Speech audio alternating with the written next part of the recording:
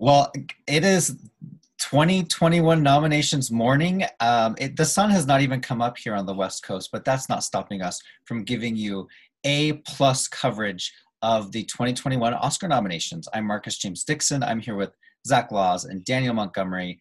And I guess the big takeaway is Mank with 10 nominations. It's the only film to get 10 or more. But does that necessarily mean it's the front runner? Who wants to jump in with that leading question? I'll jump in because the answer is pretty decisively no. Not that it's impossible for it to win Best Picture, but like it missed Best Editing, and Birdman is the only film in the last 30 some odd years to win Best Picture with an editing nomination. Even Green Book got an editing nomination. I think the bigger one is missing Best Writing, Best Original Screenplay for Jack Fincher. This is a movie about a screenwriter. It's a movie with it's dialogue heavy. It's not like, one of those movies you wouldn't expect to get a screenplay nomination. This is a movie that if it was a top contender, you'd think it would be an obvious screenplay contender. And it had the narrative because David Fincher's father wrote it and then he died before they could get it, made. It's such a weird thing, but yeah, I feel like those two take it pretty much out because I think no film has won without a writing nomination since Titanic. Well, yeah, that's true, and I mean it is really sad. I know there's a lot of Mank hate out there. I'm personally a big fan of it, and it really is. It almost seems cruel for them to nominate it in 10 categories. And not nominated in screenplay when you consider that the entire reason that David Fincher made this movie was to honor his late father. And, it feels almost like a slap in the face. Now, all things considered, the 5 screenplays that were nominated are really good screenplays. So there's nothing in there that you could say well, that should not be there in place of Mank. But, it really does hurt its chances. Even though it is the only, I was counting up the nominations for each film, and there's nothing that even comes close to the amount of bids that it got. It's so funny because last year we had 4 films that got double-digit nominations, and this year we only have 1. And it's, I think maybe in 5th place at best. Here's the list of what you're referring to. So Mank is at 10, and then we have 6 movies at 6 nominations apiece. We have The Father, Judas and the Black Messiah, Minari, Nomadland, Sound of Metal, and The Trial of the Chicago 7. And then we have 2 at 5. We have Promising Young Woman, and we have Ma Rainey's Black Bottom. And of all those movies I just mentioned, Ma Rainey is the only one to not get a Best Picture nomination. Yeah, which is surprising too, because it was just last week where I'm going to have to eat my words on this one, where I said it's about in 6th place, right? Because it's going to win maybe 3 Oscars, and it's going to get multiple nominations across the categories. And the fact that it ended up with only 5 is really surprising. I mean, when it missed writing, the writing was on the wall in terms of it's getting into Best Picture. But yeah, I mean, this is a movie that I thought would be second to Mank in terms of its nominations, and it's in 3rd. It's tied for 3rd. It's also a little bit cruel because next year they're going to 10, like a flat 10. And it's well, why not do that this year? We're only nominating 8. They could have nominated 10. They could have nominated Ma Rainey and maybe One Night in Miami or News of the World, maybe even Soul. But they decided, no, we just want 8. We're gonna leave 2 movies off the list this year. Yeah, and it's doubly conspicuous because of, and I'm writing an article about because it's an amazing year for diverse nominees for acting, and the Academy is going to crow about that for a while, and rightly so to an extent. It's Black and Asian representation in those acting categories is kind of remarkable given the history. But it's sort of like we were discussing this before we started recording. It's sort of like Beyonce at the Grammys, where Beyonce has 28 Grammys, more than any other woman in history. But she almost never wins the top categories. And in this case, you had a lot of the films about Black characters and from Black filmmakers were snubbed for Best Picture. So no To Five Bloods, it only got in for writing or for score. No One Night in Miami, which got 3 nominations. No Ma Rainey, which got 5 nominations. The only film with a Black lead and a Black filmmaker is Judas and the Black Messiah that got into that top category, which is really, if you look back at, just earlier in the season, that would have seemed wild. So yeah, it is a little bit of a mixed bag. And you have to imagine that film Ascending is what made those other 3 films descend in terms of their Best Picture chances. So, I mean, like, we have to take our victories where we get them to a certain extent. Like, it is an amazing year for diversity in the acting and directing and writing categories. Majority non-white men nominated in Best Actor for the very first time. Anthony Hopkins and Gary Oldman are nominated alongside Chadwick Boseman, who's of course the frontrunner to win, and Stephen Yeun and Riz Ahmed, first time 2 Asian actors have ever been nominated in that category in the same year. 2 Black women nominated in Best Actress for the first time in almost 50 years, with Viola Davis and Andra Day. It is like, I knew that The Five Bloods was sinking. My heart got up when Terrence Blanchard was nominated. I thought to myself, okay, it's going to make a comeback. Spike's getting in, Delroy's getting in, the movie's going to get in, and then just category after category after category, it never came back up again. I had a suspicion that One Night in Miami was a little vulnerable, but I still had it in my top 10. I had it even ranked above The Father. I got all 8 Best Picture nominees correct, but you're allowed to make 10 at Gold Derby. And I had both One Night in Miami and Ma Rainey's Black Bottom in there because I at least thought Ma Rainey's was a sure thing. Well, let's talk about those acting races in terms of, we can talk about who we think will win now. And for weeks I've been saying actor and supporting actor are locked up. Chadwick Boseman for actor, Daniel Kaluuya for supporting actor. But there is a little wrinkle here in supporting actor, and that is the fact that his co-star Lakeith is also nominated, which in our prediction center, he's the only one we didn't call. So if you just went by the odds in Gold Derby's prediction center, you would have got 19 out of 20 acting nominees correct. So Daniel, what do you think about this whole, is there a vote split for supporting actor? We always talk about vote splits. I don't think so. I think when you have a really strong contender, which Daniel is, it's not gonna, Lakeith is not gonna steal enough votes to keep Daniel Kaluuya from winning. I think that's probably right. I think, especially because Daniel Kaluuya is the only one of them who has been getting in at all these other awards, like the Golden Globes, SAG Awards, Critics' Choice.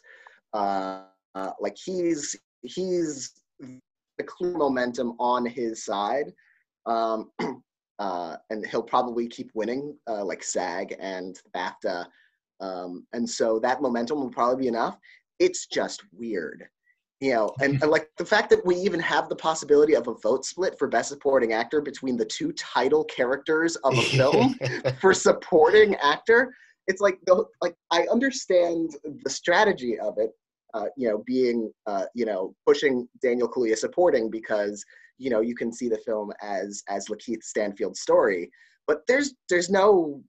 And they were campaigning him as a lead. So like the Academy went out of their way to put him in supporting, even though these are the 2 clear lead actors of the film. I don't know how they manage it. Like they're more the leads of that movie than Viola Davis is in Ma Rainey, who was nominated for Best Actress. And it's really, really bizarre. But I do think there is a chance of a vote split, but I don't know if there's a clear enough alternative to benefit from that. Like, I feel like maybe some people would go with Sacha Baron Cohen, some might go with Leslie Odom, some might go with Paul Raci, who, you know, who's in a Best Picture nominee now, and that film did, you know, as well or better than we expected. So yeah, it's just weird. This is the first time in what, a dozen years that they ignored an Oscar campaign, and that was Kate Winslet, the reader. We always wonder if they're going to do it. With Carol, we thought they might do it, but this is the first official time they've done it since that. And it's the first time they've done it in this direction, because it's usually someone campaigned in supporting, and they're like, no, you're a lead, like, you know, Kate Winslet and Keisha Castle Hughes in Whale Rider. So now it's just like, you know, like, no, you're not the lead title character with the most screen time in the movie. You're supporting too. I guess it was one of those things where they said, hey, everybody can go supporting. And maybe Dominique Fishback was considered the lead of the movie. And that's why she didn't get nominated. No, Martin Sheen was the lead actor of Judas and the Black Messiah. Oh, God, could you imagine? Yeah, I actually sort of think this helps Lakeith. I think Lakeith being nominated helps Daniel Kaluuya because it shows an overwhelming support for the movie. Mm-hmm. Like, we knew that Kaluuya was a done deal, and I think the reason why we didn't predict all 20 acting contenders is because I don't believe that Lakeith was even in our I don't think he was supporting. Yeah, he was in lead for us. Yeah. So yeah, we couldn't have predicted him there, even if we wanted to. But I feel like Judas is like the big overperformer of the day in a lot of ways, because it got into places like cinematography where it was sort of on the bubble, unless you were like me and predicted it. But that's one of the only times I'm going to pat myself on the back today in terms of my predictions. But I feel like the fact that he's in there isn't going to be a vote split situation, because Kaluuya has, you know, he's won the Golden Globe, he's won Critics' Choice, he's probably going to win SAG, and he's at BAFTA, right? I mean, I can never, yeah. Mm-hmm. So he's probably going to win BAFTA. Win everything. Yeah, I think that it's just, you know, he's going to sweep throughout the season. Where I wonder about there being a potential upset now is in Best Actor, because of The Father overperforming like it did, getting into Best Picture where it was sort of, you know, ranked low in our odds, but also getting into not just supporting actress and screenplay where we're all predicting it, but also film editing where it missed out at the Guild, production design where it missed out at the Guild. This movie's a major contender, and Hopkins could very easily win BAFTA. And Boseman, you know, is in a movie that, like we've been saying, has underperformed, you know, did not get into a ton of categories that we were predicting. So, I mean, I don't know. Is there an opportunity there for an upset? No. Okay, fine. Well, I think there is, and I think there's also the case that they didn't nominate Chadwick Boseman for Da 5 Bloods, where they could have, which is in large part because clearly not many Academy members saw Da 5 Bloods. But it seemed like if sentiment was driving a lot of it, then he would have gotten the 2. Like he got at SAG. He got 4 at SAG because he's nominated for both ensembles too. So I that also does help him in a way, because now there's one option if you want to vote for Chadwick Boseman. I think he's still the front runner, but I think, you know, with you know, literally every other actor in his category being a Best Picture nominee, does put a little bit of a question mark on it, because you got to be wary of it. You know, just Anthony Hopkins, Riz Ahmed, you know, Gary Oldman's not going to win, but Stephen Yeun probably not going to win. But again, Best Picture nominees and not Ma Rainey. Mm-hmm. So, speaking of Ma Rainey, Viola Davis got nominated for Best Actress, as did Carey Mulligan, Frances McDormand, Andra Day, Vanessa Kirby. I've been saying Carey Mulligan for a while, even though that weird BAFTA snub happened. I'm just going to ignore that and pretend it didn't happen, because I think she is going to win SAG and she's going to win the Oscar. But what do you guys think? Am I wrong to discount that BAFTA snub or not? I kind of feel like this became a race between Carey Mulligan and Frances McDormand. Who Because of could, BAFTA? yeah, because of BAFTA, where I think she's going to win over Vanessa Kirby, because Nomadland performed generally better overall.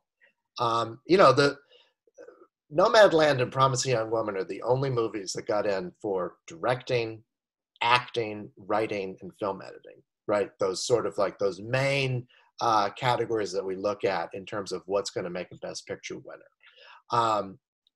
I think so that is what makes the two of them feel like they're like the main competitors for this prize. I know Andra Day won the Golden Globe, but that's the only thing she's won, and she's not nominated at SAG or BAFTA, so she has nowhere else that she can compete. And she's the only nomination for her movie, as is Vanessa Kirby for Pieces of a Woman. There's a chance that somebody like Viola Davis could upset at SAG, since they SAG loves her. SAG loves her. They love the movie more than the Academy did. But, I would say to Carey Mulligan, watch out for Frances McDormand, because she's in a movie that, I would say is the Best Picture frontrunner. I think that Minari is neck and neck with it, depending on how SAG Ensemble goes and how all the other guilds start chiming in. But McDormand is the heart and soul of this movie. And for people who don't realize that she's also a producer on the film, and would win an Oscar either way, I could see, it's not outside the realm of possibility for them to mark her down for a third. Yeah, I think Viola Davis did get hurt by Ma Rainey's underperformance, and I do think it's probably now a two-way race between Carey and Frances as well. I do think Carey has a decisive advantage, just because not only is Nomadland, is she a producer on it, which gives her a chance to win that way, but it also feels like the narrative around Nomadland is Chloe Zhao. Whereas the narrative around Promising Young Woman, while Emerald Fennell is also for directing and writing, is a huge part of it. So much of it is Carey Mulligan, and her as the centerpiece of this movie, and just the anger and trauma that her character is processing in that film. That I feel like it's much more where you go to support Promising Young Woman, and director and maybe picture are where you go to support Nomadland. Well, I will say I also have Promising Young Woman predicted to win original screenplay. Yeah, could happen. And Nomadland is my prediction for adapted screenplay. So, that makes the movies feel even more neck and neck for me. And I don't know if it's ever happened before to have women win both writing races, but I do know that no woman has won either writing race since Diablo Cody. Yeah. It's been 13 or 14 years since a woman has won, not even a female co-writer on a film with multiple male writers or something. Wow. No woman has won for writing in more than a decade. So I think we're almost guaranteed to get at least one. Yeah, that would be. Because even if Chloe Zhao is upset for screenplay, it could be Emerald. Even if Emerald loses, Chloe. So we'll see what happens. It could still go to all dudes. True. So, Best Supporting Actress is probably the most exciting acting race we've had at the Oscars in years. And I just want to mention the nominees: Yejun Yoon, Minari, Olivia Colman, The Father, Maria Bakalova, Borat 2, Amanda Seyfried, Mank, and Glenn Close, Hillbilly Elegy. When Maria Bakalova's name came on, it was the very first nominee announced today in any category. And I could just hear Charlie Bright screaming from Washington, D.C. He was so excited. Who do you think is winning this? This is a crazy category just because of a lot of these people have been snubbed at previous precursors. And right now the odds, as of yesterday, they said that Yejun Yoon was going to win. And I kind of agree with that, but I may be able to be swayed. Yeah, I first off, I want to thank you for not saying the entire title of the Borat film. Gosh. How Just because annoying. it took so long. Like half of the nominations presentation was announcing that film for best screenplay. Just because every word in the title and every writer on that, all 50 writers on that film, they're still reciting the names for best adapted screenplay. God bless Priyanka Chopra Jonas for because she had both of those categories with Borat, and so she had a mouthful. But also she got to announce her White Tiger writer director Ramin Barani for his nomination there, which is pretty cool, I would say. As a Ramin Barani I love Ramin Barani, and I wrote an article earlier last week speculating like there's usually like a lone screenplay nominee, and it's usually a lot of times it's a really cool nominee, like films like The Lobster, 20th Century Women, Margin Call, these really films that get really great writing nominations and get in nowhere else, and this year that's The White Tiger. So, but supporting actress, though, we kind of got off topic because I don't think any one of us wants to say who we're predicting right now. Well, I will say that you go for it. Who, me? Well, what makes this race so weird is that the Globe winner is not nominated. Jodie Foster for The Mauritanian. It's strange to say that she is the Aaron Taylor Johnson of this season, but there you go. So that throws a wrinkle in it. I think that Minari, it didn't overperform, but it did get those 6 nominations, and the editing snub really and cinematography too. I had it predicted there because I just thought it was so beautiful to look at and it would be recognized. But, it is a Best Picture frontrunner. She could win at SAG and BAFTA. But also, Maria Bakalova is the story of the year, right? And she's this fresh newcomer who's in a movie that they liked well enough to give a writing nomination. Nothing else, though. So I could see this being a neck-and-neck race between the two of them. But your girl Glenn, I know, and this season has been so weird. Just like I could see her winning this without winning any other precursor. Oh yeah,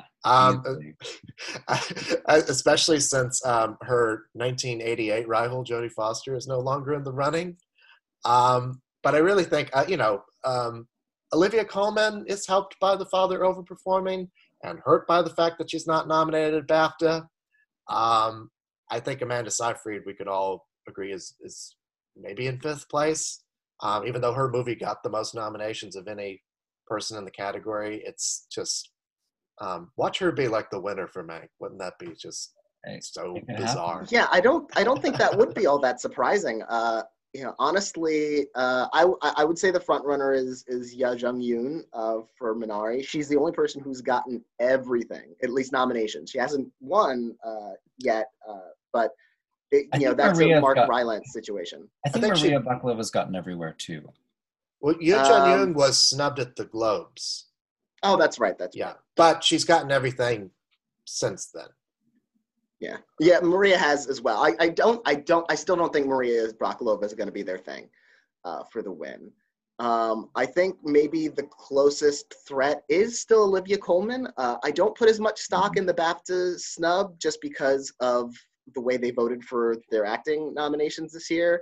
And I think Glenn Close could still get it just because, like, looking at this category and the way it's fluctuated over the whole season, like, voters could just throw up their hands and go like, fine, here, just take it. It will be really sad if Glenn Close loses again, because I think, and I apologize if my history is wrong here because I was up very early this morning.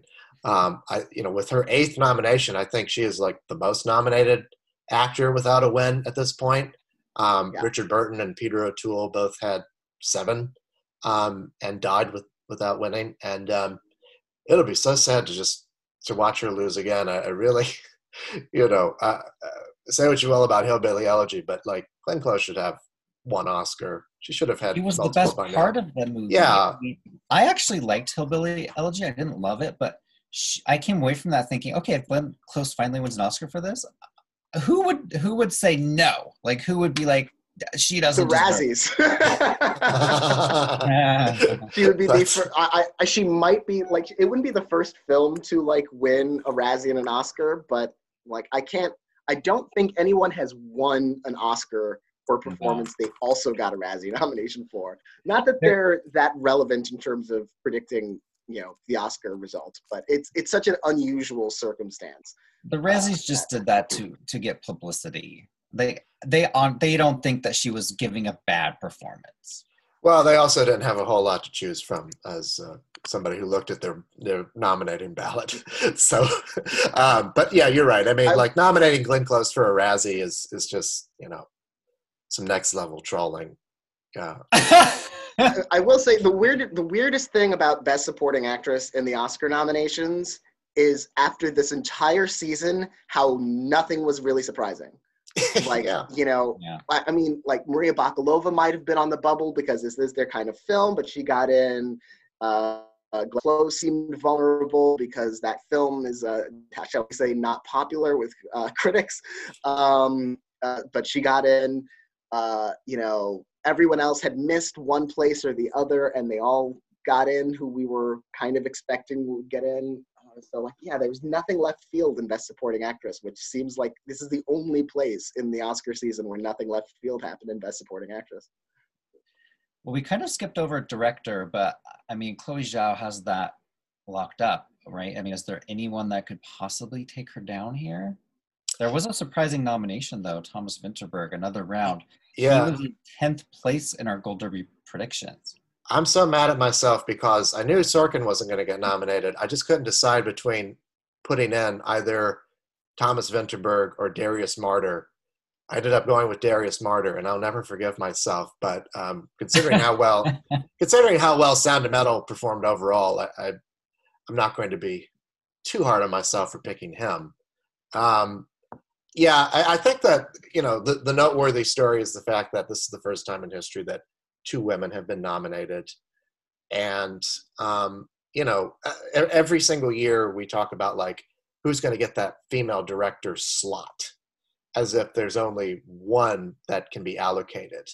And I hope that this can just put an end to that as a conversation point forever. And just, it can be women are competing for Best Director, and there's no limit on how many will be nominated in a given year. Now, knowing the Academy and how it took how after Catherine Bigelow won, it took another 8 years for them to nominate another woman, despite nominating films directed by women for Best Picture. I'm not going to get my hopes up too much about them following through with that for a while. But again, we have to take our victories where we can get them. And the fact that both Chloe Zhao and Emerald Fennell are nominated this year, and the fact that Chloe Zhao is the front runner to win, I think is very significant, and should bode as a sign of encouragement for women filmmakers everywhere. Yeah, I think Chloe has it sewn up. I do think I do too worry that we're gonna have because the Oscars have done it before in other arenas where there's this really unfortunate snapback. After the 12 Years a Slave win, the It's Time narrative, and it won Best Picture, there was a sense that the Oscar voters mission accomplished, because the very next year was Oscars So White. So it was, we could end up with just an entirely male slate again next year, potentially, because women are still underrepresented as directors in general. So you can't get nominated if you're not, even in the race. So, it's too early to tell, because I honestly have no idea what's been in the running for this coming year, other than what was delayed from this year, films like Dune and West Side Story and In the Heights. All films directed by men. The 2022 Oscars are too male already. We're making a comeback, but time will tell. But I do think this is a really great moment. It would have been really cool to see majority female directors nominated, because that really would have felt like a tipping point, as opposed to still like a couple of slots. Is like so historic. You've never gotten 2 slots before, ladies. You know, you're welcome. Uh, but yeah, I think Chloe has this sewn up. Mank's underperformance, I think, kind of killed that one for directing, especially no editing. Mhm. You know, Emerald Fennell, I think her best shot is for writing. Thomas Vinterberg is amazing that he got in. The third, I believe the third director to be nominated without their film getting in for Best Picture, after Foxcatcher and Cold War. Yeah.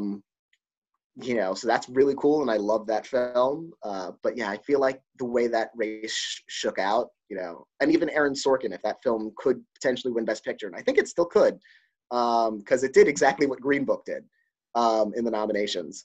Well, let's You talk know, about picture, because we kind of skipped over what we're Well, can I predicting. say something about the directing category Yeah. real quick before we move on? Because I do want to, um, like Spike Lee was a front runner all season long until the precursors started coming out, and I do want to, feeling like we accomplished that. I feel like that was maybe how they felt after they gave him the Oscar for Black Klansman. Like, we never have to worry about that again. I hope that's not the case. But you can see his impact on American cinema by the fact that 2 of his NYU students, Chloe Zhao and Shaka King, both have films nominated for Best Picture this year. and they're both multiple nominees, even though Yeah. Shaka's not up for directing. So, I mean, he is up for writing, which is And great. producing, yeah. Yeah. So, I hope that Black Klansman wasn't the end of Spike Lee's tenure at the Oscars. But, his impact on American cinema and filmmakers of not just this generation of Zhao and Shaka King, but generations to come is certainly felt. So while it stings to have taken him out of my predictions finally at the last moment and to see that come to fruition, it's the Academy. Look, it's bad for the Academy to not have him and the Five Bloods nominated. And this is a really great Best Director lineup, by the way. There's not a single person in this category who I would have taken out to replace him with. We need more nominees and directors, the point. Well, I've been on this Minari train for a while, thinking it would win Best Picture, but that editing snub we mentioned really hurts. It did get actor, it did get supporting actress and director and screenplay, but I think I'm gonna just go with the flow and pick Nomadland, which did get editing. It got everything it needed, Nomadland did. It didn't necessarily overperform, but it got 6, which is, a fair number. And I will say this, if Minari wins SAG Ensemble, which I think it will, and if it wins Producers Guild, then I will switch to Minari. But as of right now, I'm putting Minari down in second, and I'm going to put Nomadland in first place. I'm actually, so my guild card right now is I have Nomadland winning DGA, I have Minari winning SAG Ensemble, and I have Trial of the Chicago 7 winning PGA. That just, it seems like a PGA winner. It's prestigious producers. It was a big production and, a production with a long history. So I could see that sort of taking that. But I do believe this is a race between Nomadland and Minari, and it's Nomadland's to lose at this point. Unless, like you say, Marcus, if Minari were to upset at PGA, right, that would be a big narrative. Yeah, exactly. I think that it's so funny because I predicted a spoiler in supporting actor, but I predicted the wrong spoiler. I predicted David Strathairn, and so that was the only acting nominee that I got wrong. Humble brag, got 19 out of 20. But I thought for a second they were going to go with him when, right before they read Lakeith's name because of alphabetical, right? Oh, yeah. But, Nomadland, it wasn't a major, double-digit nominee, but it got into tech categories. It got into above the line categories. It's got pretty much everything you need to be a Best Picture winner. We just need to see if, it's going to be a victim of over expectations, right? Because we see this all the time with these smaller, more intimate movies that are the Best Picture frontrunner. I'm thinking of things like Boyhood, for instance, where once it becomes a frontrunner, Oscar voters watch it and they say, really? Well, I'm going with something a little bit more traditional, like Trial of the Chicago 7, for instance. I think, though, Trial is hurt by things like Daniel Kaluuya overtaking Sacha Baron Cohen in supporting actor, or Emerald Fennell possibly winning screenplay over Aaron Sorkin. So it starts to like chip away at the number of things that it can possibly win. But that's my long rambling way of saying that I'm picking Nomadland for now until I potentially switch over to Minari again. I was predicting Nomadland before this. I still am, pending what the guilds do. I think Minari could win the SAG award. I also think Trial of the Chicago 7 could do that. And I think Trial of the Chicago 7 does look potentially good for Producers Guild nomination. I'm wary of, even with Aaron Sorkin's snub for Best Director, Trial of the Chicago 7 is looking so much like Argo and Green Book, because Green Book also got everything it needed except for director. It got in editing, writing, acting, and it overtook films that had everything to win Best Picture. And if Trial of Chicago 7 wins Best Picture, I think it's going to pull an Argo and win screenplay and editing as its other two. So I'm so wary of that film still. And because the film isn't the front runner, it's not having those same kind of expectations. And it's sort of like this traditional rousing, crowd pleasing, courtroom drama that you'd expect to be more of an Oscar kind of movie. Could also be hurt by the Netflix factor if there's still some bias against it. The only 2 Netflix movies actually made the Best Picture lineup after it seemed like there could be as many as 4.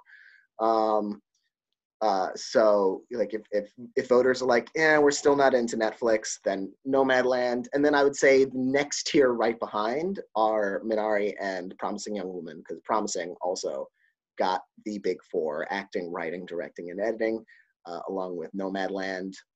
It feels less likely to win Best Picture to me, but I think it has to be considered a strong contender because of those nominations. When you were going backwards from if Trial wins Picture, what else would it win? Doing that with Minari, I mean, it's going to win. Let's say it wins Picture. It'll also probably win Supporting Actress and Original Screenplay. And is that it? I think it would have to win Screenplay, because it would have to, yeah. Yeah, for a movie that is not like a huge, because I think the last movie that won Best Picture without winning either screenplay or director was Gladiator, and that was a great big technical juggernaut.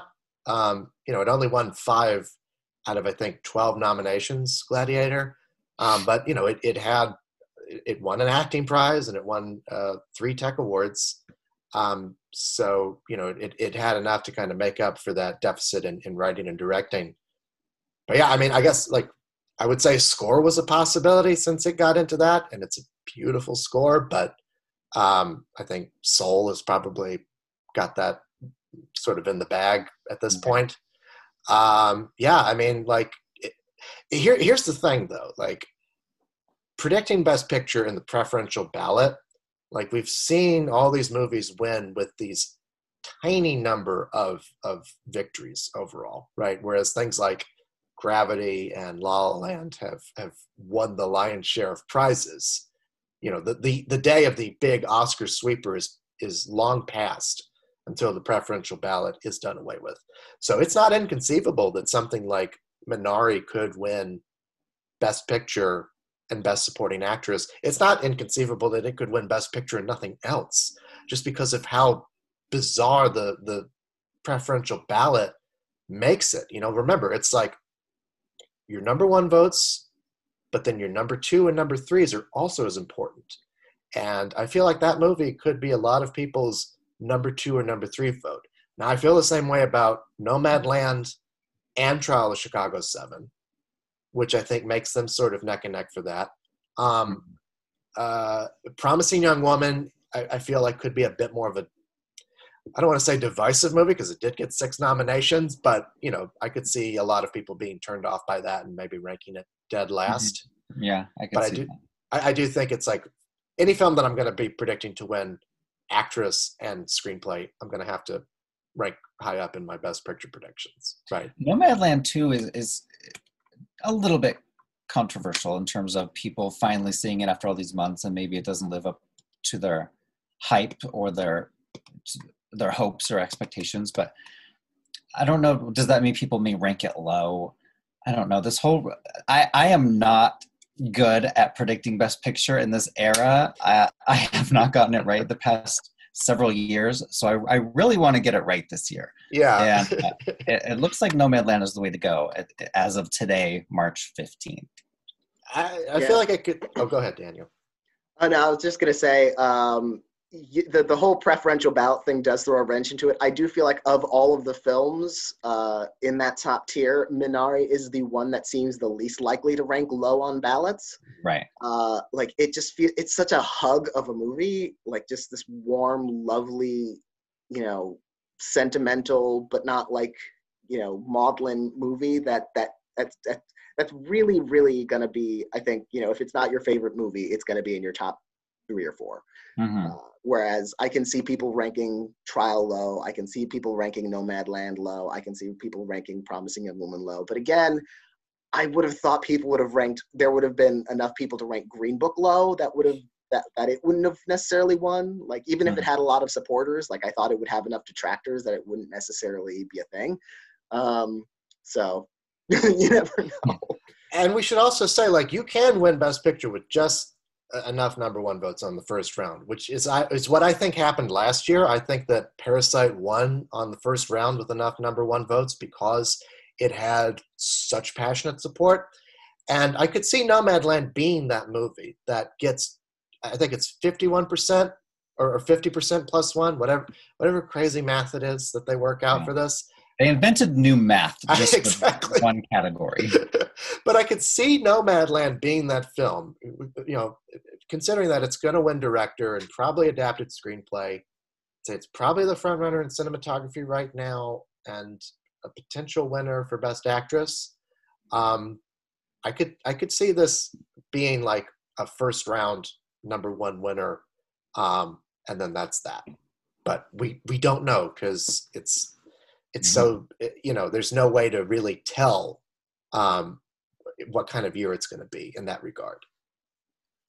Well, I think we have rambled long enough. The sun's just about to come out here. So I want to thank everyone for watching, and we will be doing many more of these in the next month and a half until the Oscars air on ABC. They still haven't announced if there will be a host or not, so I'm assuming that means there won't be. But thanks everyone for watching. Go to Gold Derby right now and make your winner predictions for the Oscars. You could also predict things like the BAFTAs and all of those guilds. There's like 10 guild award events in our prediction center you can predict, as well as some reality shows. So thanks everyone for watching. Come back. We'll see you again.